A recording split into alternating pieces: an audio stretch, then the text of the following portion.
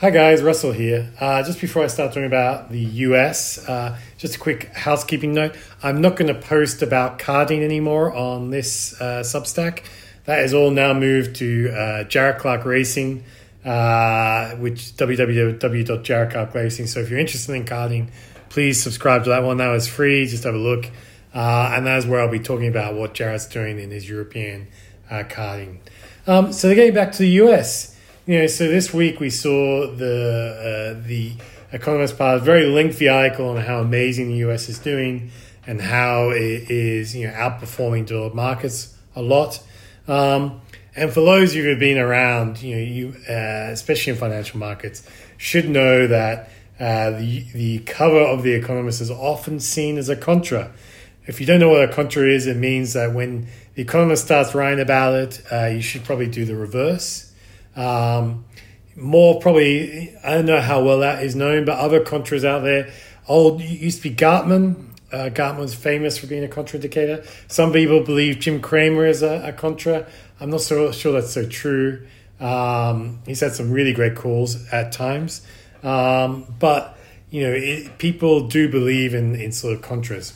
So let's have a look. Let's have a look at what the Economist has done previously and whether that applies to the US.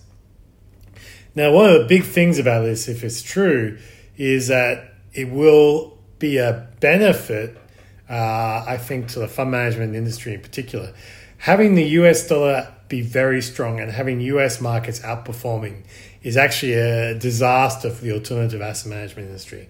Why do you need fund managers when you can just go and buy the biggest, most liquid stocks on the planet and generate money? So why do you need a hedge fund when you can just buy FANG or SPY? All right, and you make good money.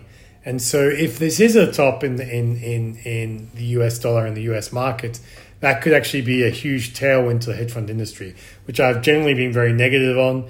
And I know recently my friend Mark Rubenstein commented on how I was talking about hedge fund industry looks troubled. If the dollar was very weak, that could be a benefit. I'm not so sure, but we'll see. And when we look at the US dollar, what has been surprising for me is I always believed the US stocks would go up, to be honest with you. But I thought they could only go up in an environment when the US dollar was very weak.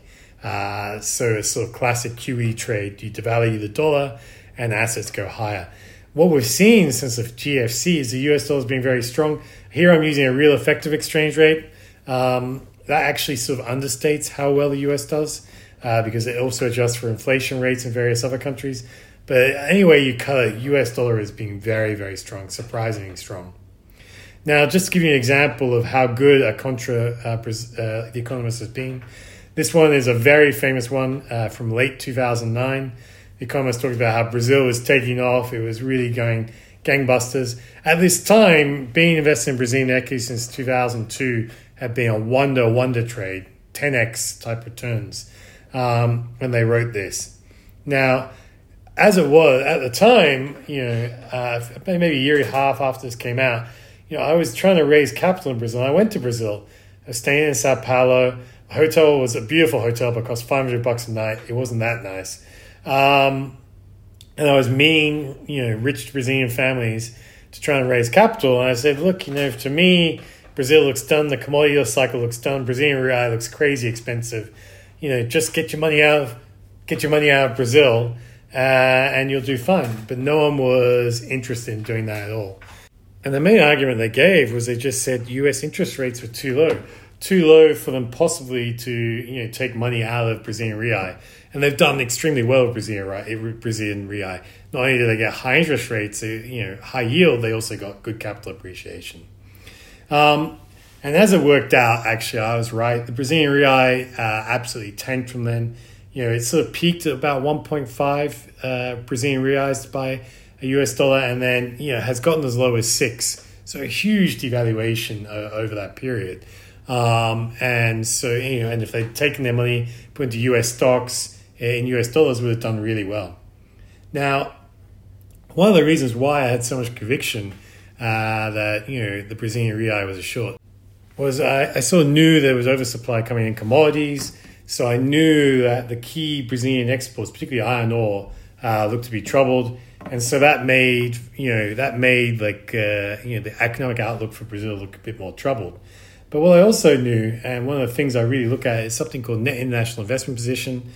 And that is just looking at the relative amount of assets invested into a country relative to the assets invested out of the country. And so you get a net sort of portfolio position. And so when that goes negative, it means that more people have money invested into your country than you have invested out. And what I found is that tends to be a good sign of a top. And you saw it in Europe with Spain and Italy. If you're interested in that, just type in NIIP in the search function, and there are more articles on that I do on China or elsewhere.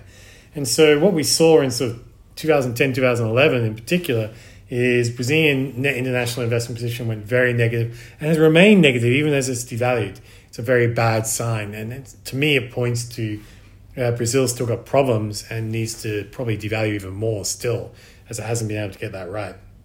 So, what about the US? Well, I know with the US, I haven't been there since COVID, but in my sort of weekly social basketball team, it has a lot of North Americans, so Americans and Canadians play in that team.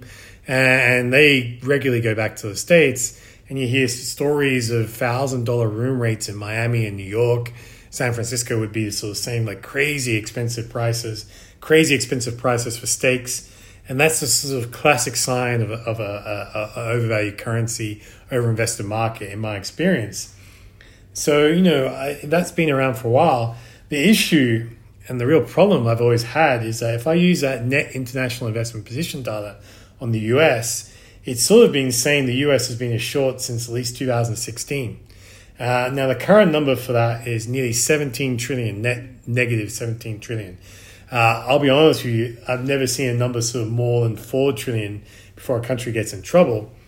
And now I know when I look at the States, it's always you've got to adjust for various things.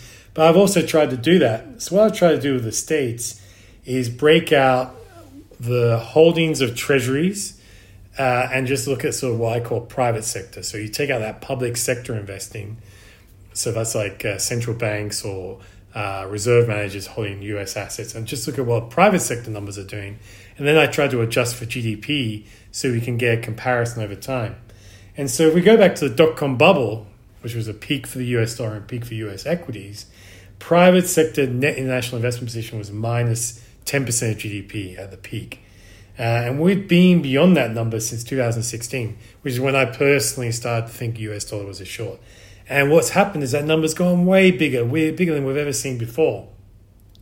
So you got a problem in that, yes, it's a very nice analysis. Now you have the Economist talking, talking up the US and US dollar. Is this Economist article now really a Contra? And so, for me, what I think is really interesting and what I've been trying to think about is why did the US net international investment position get so large? And I think the obvious reasons are, A, China put on capital control, so you don't want to put your money into China. And then the other two places, Europe and Japan, where you could have put money, you had negative interest rates, and the central bank that explicitly said, we're going to keep our currency weak and we want capital flows outwards. And that, I think, has been the two big drivers, keeping the dollar strong and keeping that net international investment position really, really sort of negative, more negative than we've ever seen, and actually been really good for the US. And so the question I've always asked myself is, well, what would cause these, Europe and Japan to change their mind? And that is why I've been talking about food inflation for so long and so much, is that food inflation, I do believe, would cause central banks to change. And I do think we have had food inflation. We have seen central banks change. Now, if you've been reading these posts, I think more food inflation is coming. In fact, I think it's a secular story and it's going to remain. And so when I put that together, I do come to the conclusion that, yes, this article, from The Economist probably is a top. And certainly if it is a top, there'll be lots of signs that said it was that way. But 100% wealth warning here. My analysis would have said the US dollar was a top 5-6 years ago, but now we have The Economist sort of backing it up. All right, I hope that was interesting. I hope that made sense. Please, if you've got any questions, please ask them in the comments. Or like I said, I have other articles on NIIP on the website. Just search for that in search function.